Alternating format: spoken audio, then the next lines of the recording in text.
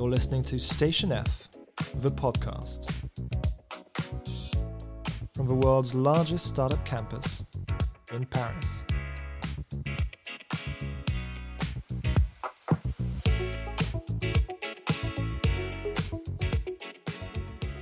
This is Station F, the podcast, and I'm your host, Roxanne Varza. This week, we're going to be talking about going public, a topic that is still heavily under-encouraged and under-celebrated in Europe, but I hope things are about to change.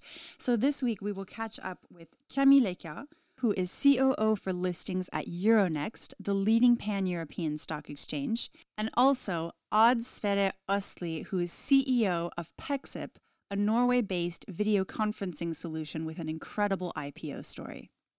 This episode is supported by Euronext.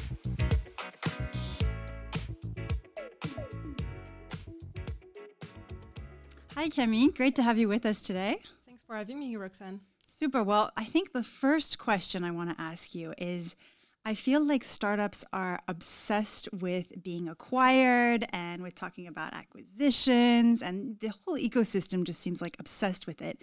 We hardly ever talk about IPOs. I want to know, why is getting acquired not the best exit strategy? Well, it could be. It actually very much depends on what you're looking for. If your dream is to lay down on a private island and, just think about nothing than your next challenge, selling can be a very good option.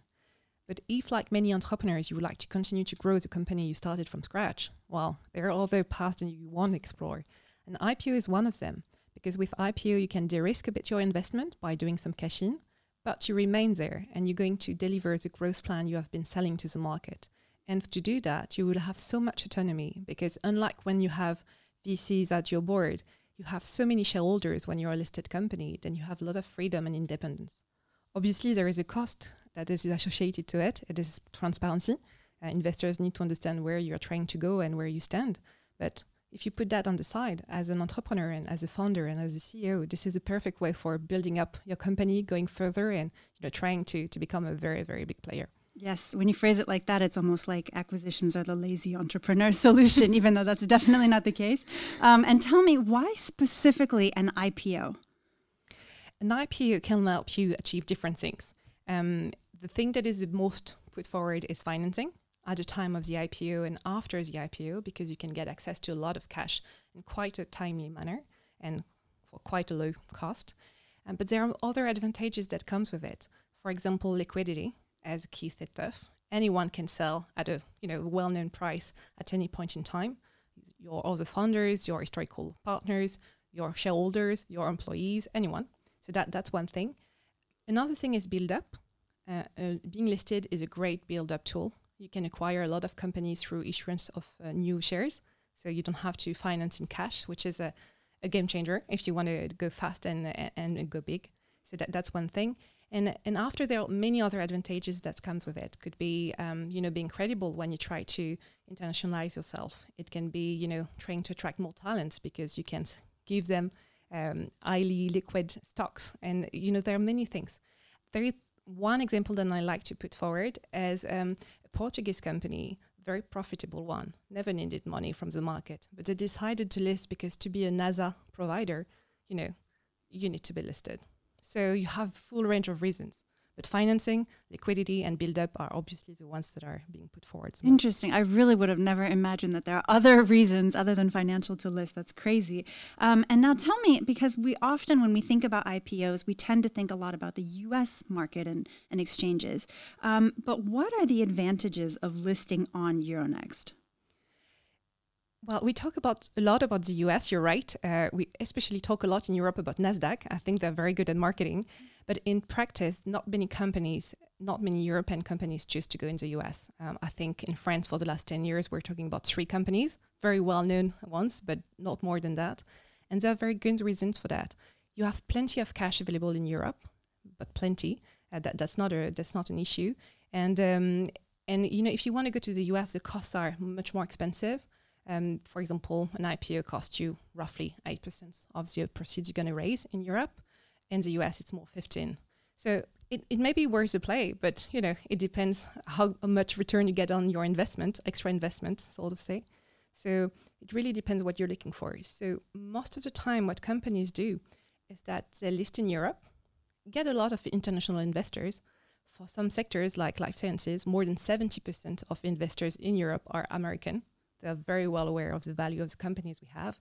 And after, if they want to go further, and maybe if they want to provide to US investors no currency issue or steady trading time zones, because you don't have the jet lags, sort of say, then you can decide to do something that we call dual listing. So you're listed in Europe and in the US. And today, that's a common way of getting started. You start in Europe, get visible, get successful, and then you may decide to be listed in two places. Interesting. You have any examples of companies that have done that? Yes, many biotech lately, for example, GenFit or DBV Technologies decided to do that. So it's because they were so successful in Europe and that there were so many US investors active in their portfolio that at some point in time they say, okay, guys, you are like massive clients of us, let's sort of say. So we need to, be also listed in a venue where dollar as the trading currency, you are not exposed to currency changes and you have, full day of trading. So that's why they did that. So that's quite a common thing to do. Very interesting. And now I want to know specifically, what do you do at Euronext? So Euronext is the biggest stock exchange in Europe. So we operate financial markets in France, in Belgium, in the Netherlands, in Portugal, in Ireland, in Norway, and normally very soon in Italy. But people get confused about what is the role of a stock exchange. So we are basically an IT company. We run a very sophisticated and heavily regulated platform where we connect companies that are willing to get funds to finance their growth and investors that are willing to put money on the table in order to get some return.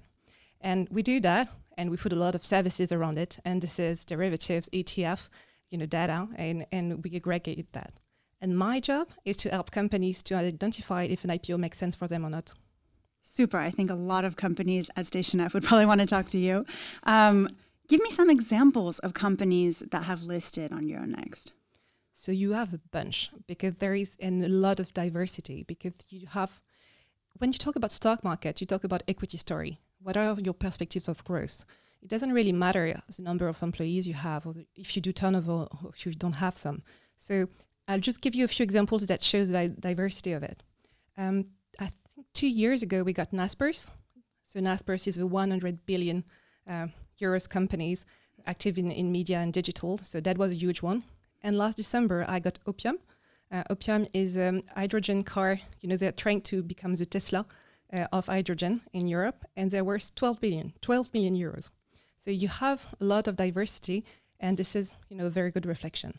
But if you look at very key brand names, we had Adyen, we had Pixip this year, being a webcast company in a COVID crisis was a good momentum for doing an IPO. But I wouldn't want your Station F audience to think that you have to be very big to do an IPO. It can start at 20 million, 30 million fundraising. So today it's quite small. It very much depends on your strategy.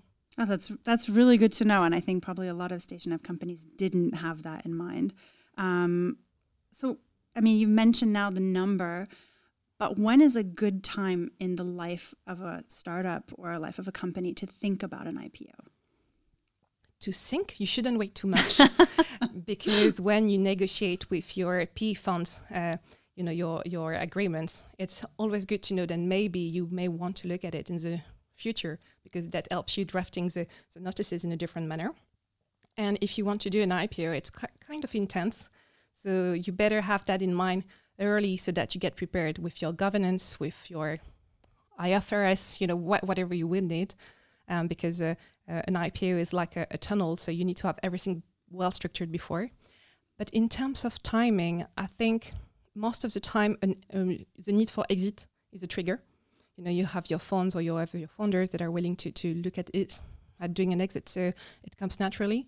Sometimes it's because you need a lot of funds, and some sectors are more well funded by the VC scene than others. So those can be triggers, but I would advise that you reach out to people that know that 2 to 3 years in advance of a potential listing. And at Euronext, we organize a lot of trainings for companies that just would like to understand what it means and, if they decide to go for it, how to do it. Wonderful. And I think you mentioned earlier your specific role was very involved in kind of helping startups get to that point. So when a company comes to you, tell me, what does that process look like? What do you actually take them through? So we try to understand what's the rush, and depending on where they stand, either it's, an IPO could be an issue in the next 12 months. Then, we have to go through the straight route and get them to meet some advisors, get to meet some investors, stock market investors, who are a bit different than private equity investors, so that they can test the appetite of the market and, refine the equity story and get started. But when we have a bit more time, which is what we try to do, we try to channel them through one of our programs, and we have built something called TechShare, and we work with BPI, with many associations on that, where for almost a year, we bring together every year 150 European entrepreneurs, and we teach them about, okay, what is an IPO? What's the objective? How can you leverage your wealth management perspective at the time of the IPO? What are the actors? What are the different steps? Everything. And we try to get them coached as well, because, sometimes, when you have been very focusing on your business, you need to take a step back so that if they decide to go for it, it will be easier. That's wonderful. And so this is called TechShare. How can companies, do they apply? Do they get selected? How does it work? They have to apply. There is a jury. We tend to work through selection partners. So, for example, in France, it's BPI, it's France Biotech, it's Green Univers, it's Croissance Plus, it's France Digital. So, all the key and well-identified players. If a company is not part of this, nebuleuse, they can reach out to Euronext directly, and we will help them and explain them what it's about. Super. I think that's probably a really good resource, what you just mentioned, to take advantage of, all that free training and coaching. And I think it probably helps a lot. So what's an example of a TechShare participating company that actually did an IPO? We had a very interesting case last year. There was a fintech company, a Belgian one, called Unified Post, that followed TechShare 3 years ago. Because TechShare is a program where we try to target companies 2 to 3 years ahead of a potential listing. And they went for an IPO this year. They raised a bit more than 200 million euros. It was super successful. It was raised in 2 minutes. No, not possible. Yeah, because in COVID period of time, everything was made digitally. So they were some of the first companies to do all the roadshow. The roadshow is a period where you pitch, your equity story to stock market investors through web conferences. And, it was not a big problem at all, because in 2 minutes, they more than covered what they needed. So that is an incredible story. What are common pitfalls or misconceptions that you see from different companies that approach you? So you have two very different things. Some companies believe that the stock market is only for very big companies. They think about CAC 40 or FTSE, and so they consider that they do not meet the requirements and that they won't be attractive enough. So that's the first misconception. And other, which is quite the opposite, tend to forget that in the end, stock market investors are rational investors and that there is no free lunch. So when you go to do an IPO, you are selling a growth story to people that are going to bet on you. And if 6 months after the IPO, you're already way behind and you're doing what we call a profit warning, well, the trust relationship is ending there. And so I think it's this split between, oh no, it's not for me, I'm way too small, and yeah, come on, that's Eldorado, you can get free money and, just continue, where you need to be working on so that entrepreneurs have a great life as a listed company. And let's say the IPO is only the beginning of the journey. Yeah, I agree with you. There's definitely misconceptions that we hear a lot. And finally, I want to finish on a point that's really about some concrete advice. You've talked a little bit about some of the resources that are available, when is a good time, that doesn't apply to all companies. We've heard a lot of different things, but what is some concrete advice? And maybe you could think about addressing this to a young startup-y audience like the one that we have at Station F to help them kind of prepare and consider an IPO in the future.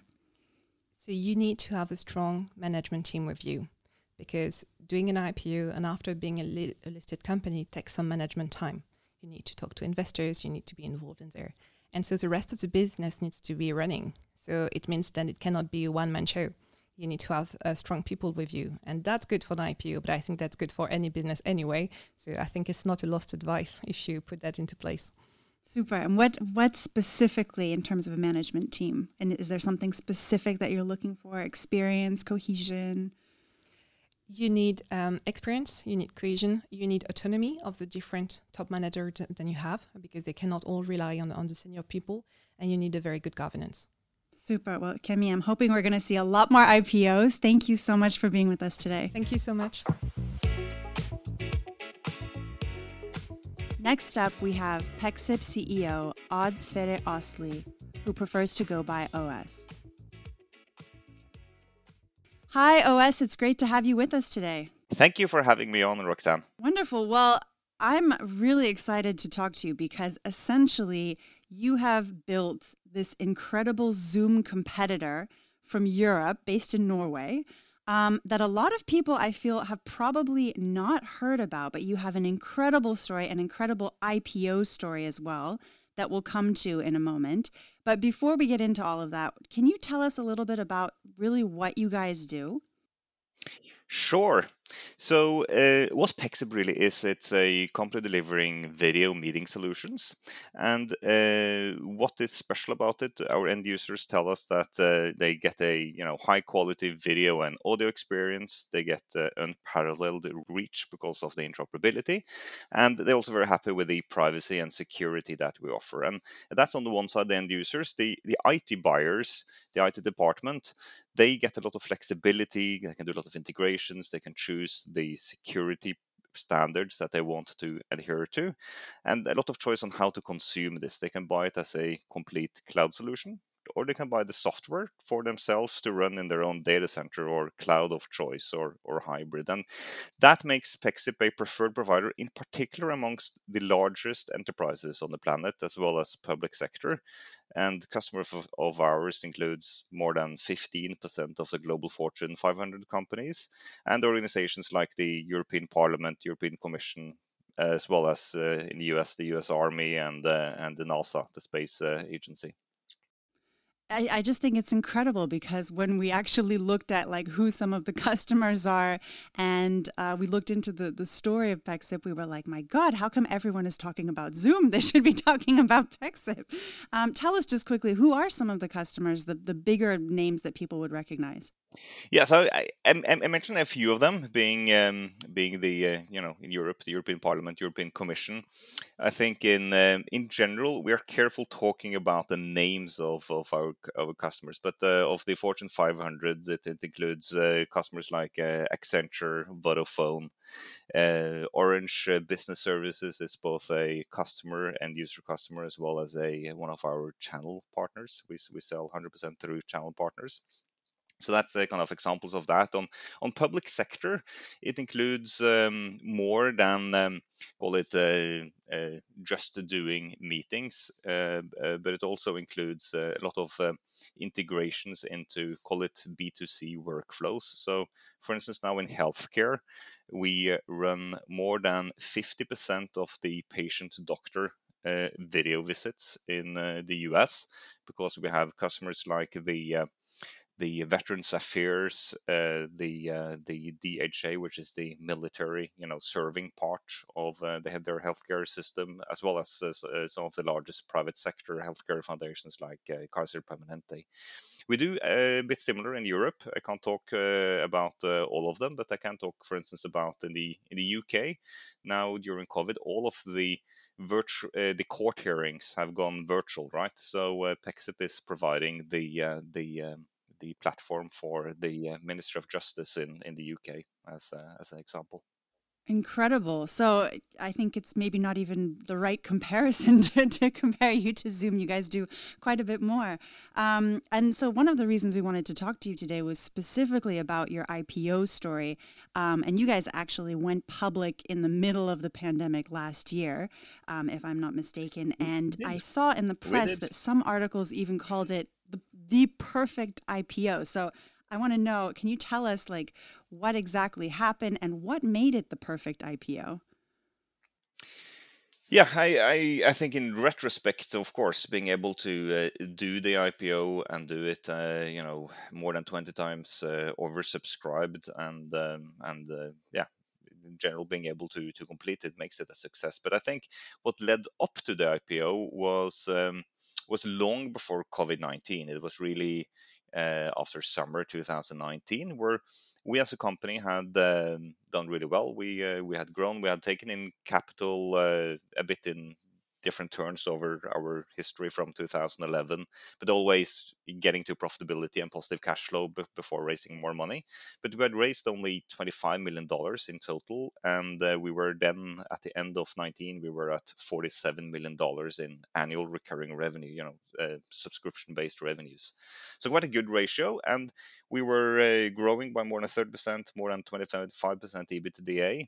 But so we were doing well, but then we were thinking, well, we don't want to take as much risk as maybe some of our friends in Silicon Valley. We can be in Europe, we can be a bit too conservative in terms of putting the foot to the pedal when we have the opportunity. So we were, let's accelerate more and raise more money through an IPO, and we then work towards that. We even got to do some very early look meetings, it's called, with investors in London and New York early January, doing it the traditional way, right? Traveling over, going into person meetings, 1 hour meetings, then half an hour to the next meeting, rushing in a car to go through 10 to 12 meetings every day. And that was the way we were told, this is the only way to do this. You have to do this in person. But then, of course, March came and virtually lockdown everywhere, and we were also then afraid, can we actually do this IPO? Because we were confident we could do it on video, but the financial markets, is there any money available? Do the institutional fund managers, do they have time to do anything else than worrying about their existing investments? So we waited a couple of weeks, but then during April, we then did a full virtual IPO. We visited, I think, more than 20, 30 cities across the world virtually. We met more than 50, 60 investors one-on-one. We, of course, had a lot of group meetings as well. And it ended up a success, of course. But, in the end, we were afraid, but it did end up a success. And another metric on that is that all of our one-on-one meetings with investors ended up in the investors wanting to sign up to the IPO. Wow. So, yeah. That's incredible. So essentially it became a virtual roadshow. It became a virtual roadshow, and I think also a inspiration, at least for the banks that were involved, and I think hopefully for others doing IPOs as well. That it's not even as good as doing it in person. It's a lot better because you can reach so many more people in a shorter amount of time, and you do get still the personal interaction through video, and the first look people in the eye. Do they believe in these numbers? Do you feel confident on trusting them with their money? But it's so you get that, but then you get that without all the logistical nightmares of traveling, where in fact you often end up traveling only to, say, London, Frankfurt, and New York, right? While you should be able to reach investors in any parts of the planet. Interesting. I definitely wouldn't have expected you to be against a virtual roadshow, but I think also that's really interesting to hear how successful it actually was. That really speaks highly of the fact that it worked. Now, I'm also wondering, because a lot of companies in Europe, and I feel it's just the general culture, we don't have a reflex to think about going public. I think a lot of young companies, when they get started out, they just think the only exit route is to get acquired. And I'm assuming that you guys had some acquisition offers in your past. Is that correct? I would at least say that what we preferred to do here was to go IPO, and I think to some extent that this is not the first rodeo we are attending. So a lot of us have background from Tandberg, which some people might remind was the worldwide leader in business video conferencing, was acquired by Cisco in 2010. So what we also were eager to do was to build something that is to last, right? A company that can have a real impact more than just building something that we can sell off. So I think that is a big part of the motivation, but I also think that's the motivation you need to have, because in the end, of course, you might get a attractive offer from a strategic investor or a tech company, and it might be a great fit. But I think if you don't run the company as there is no tomorrow, and your future is great as a standalone company, I think you will not succeed. Yeah. So I think it's important to have that. And I will also add that I do think it is important for Europe now to start having the ambition to have more tech companies that can stand on their own feet. We have all the right things in play for us to be able to do it.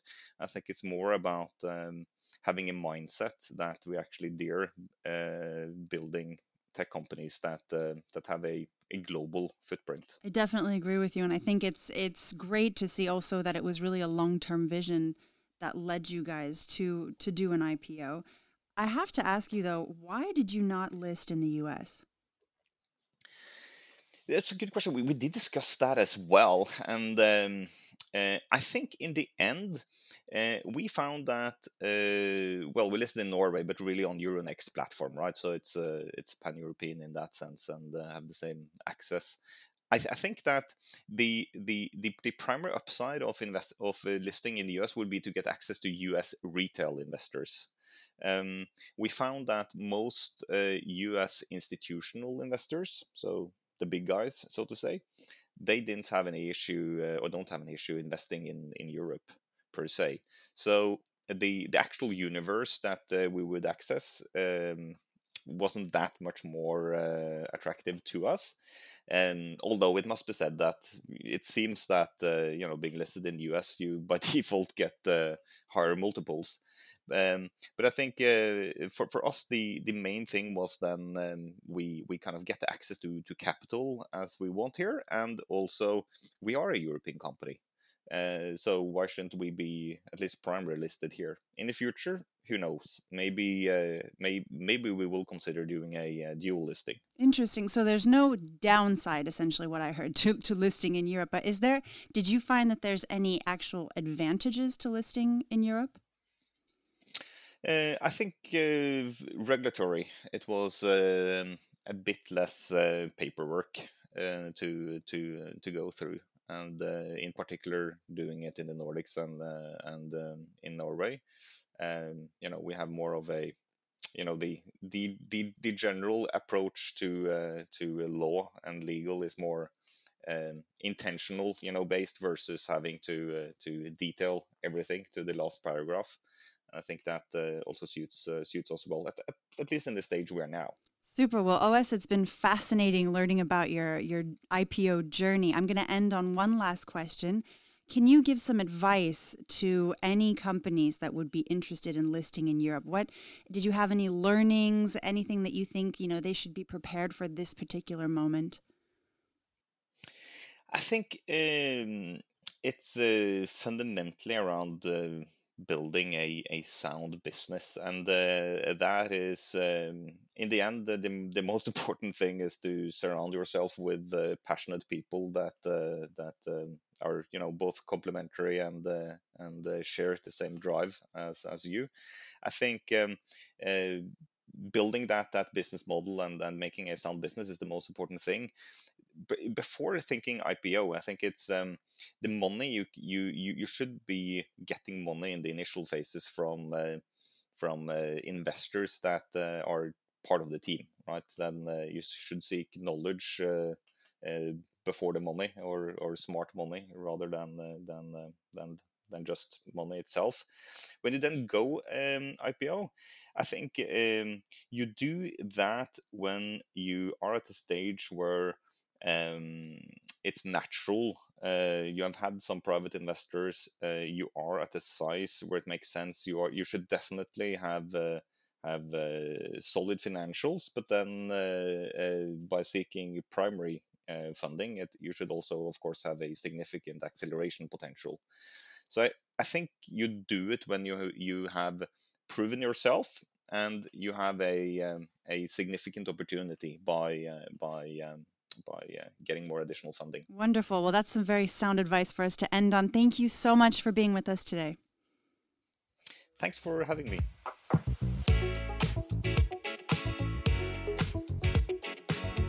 All right, everyone. Thank you for joining us. If you liked this episode, make sure to give us many, many stars. And if you have any feedback or if you want to suggest a topic or a speaker, we'd love to hear from you on Twitter or by email at press@stationf.co. And finally, make sure to follow us and not miss out on our next podcast episodes. We're available on all your usual podcast platforms, including Apple Podcasts, Spotify, Deezer, and Google Podcasts. All right, see you soon.